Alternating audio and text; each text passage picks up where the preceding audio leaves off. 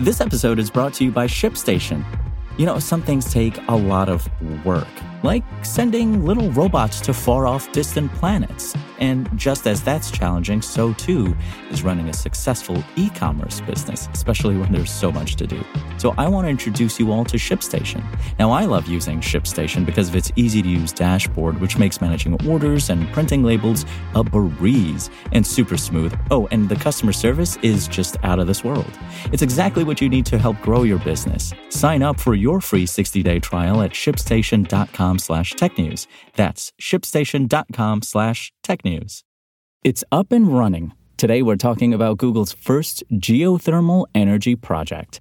But before we get into that, the Chromebook market has grown so much over the past few years that choosing the best one for you can be hard. The combination of years' worth of software updates and manufacturers making laptops with more power, better build quality, and long battery life means there are a ton of good Chrome OS machines that work well as everyday drivers. But there are a few things you should keep in mind when shopping for a Chromebook, and some of them are unique to this swath of Chrome OS-toting laptops. We've reviewed a number of Chromebooks over the years, and we've created a guide that can help you pick the best one for you, plus give you insight into our current top picks. Check out the entire guide at Engadget.com. This episode is brought to you by Shopify.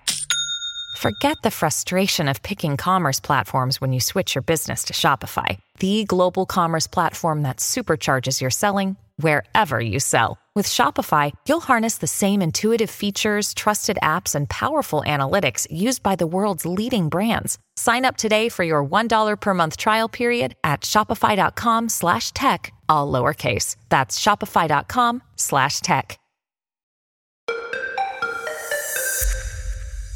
Google says a first-of-its-kind geothermal energy project is now feeding carbon-free electricity, CFE, into the Nevada grid that powers its data centers in the area.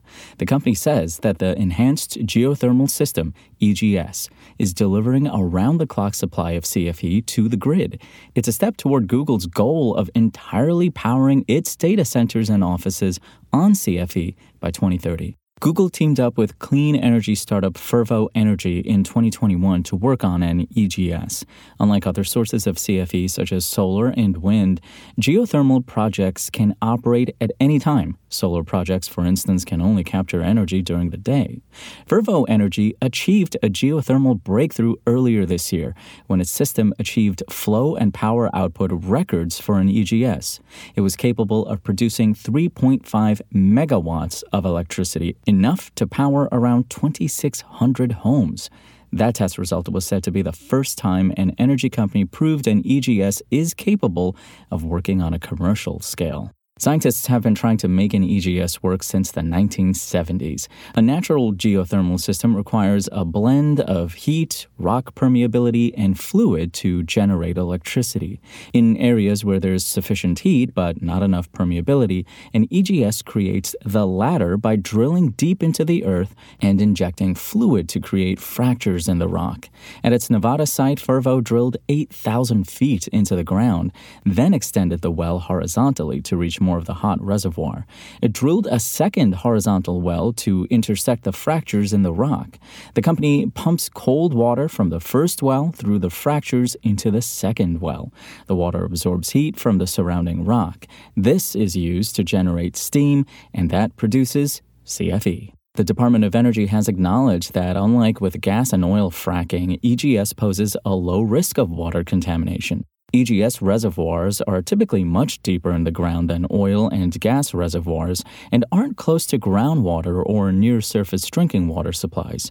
Geothermal power plants don't release any water on the surface either. A 2019 report by the DOE found that, through advancements in technology as well as in policy and procurement, EGS could generate up to 120 gigawatts of clean energy by 2050.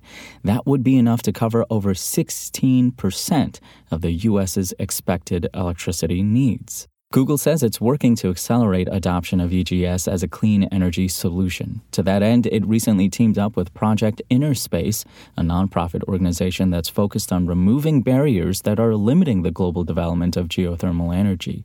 Vervo, meanwhile, is building an EGS site in Utah that it expects to deliver 400 megawatts of 24/7 carbon-free electricity, enough to power as many as 300,000 homes. Vervo says that site will start delivering power to the grid in 2026 and reach full-scale production 2 years later.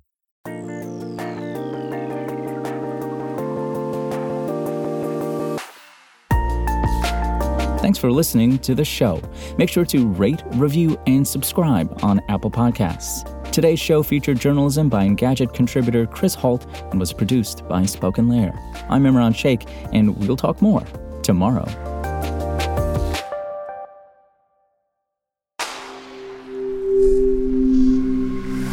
Spoken Layer.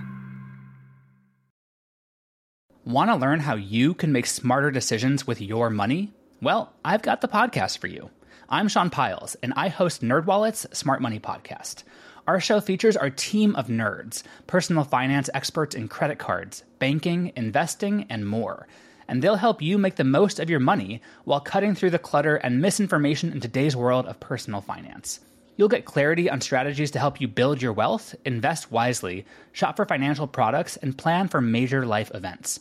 Listen to NerdWallet's Smart Money Podcast wherever you get your podcasts.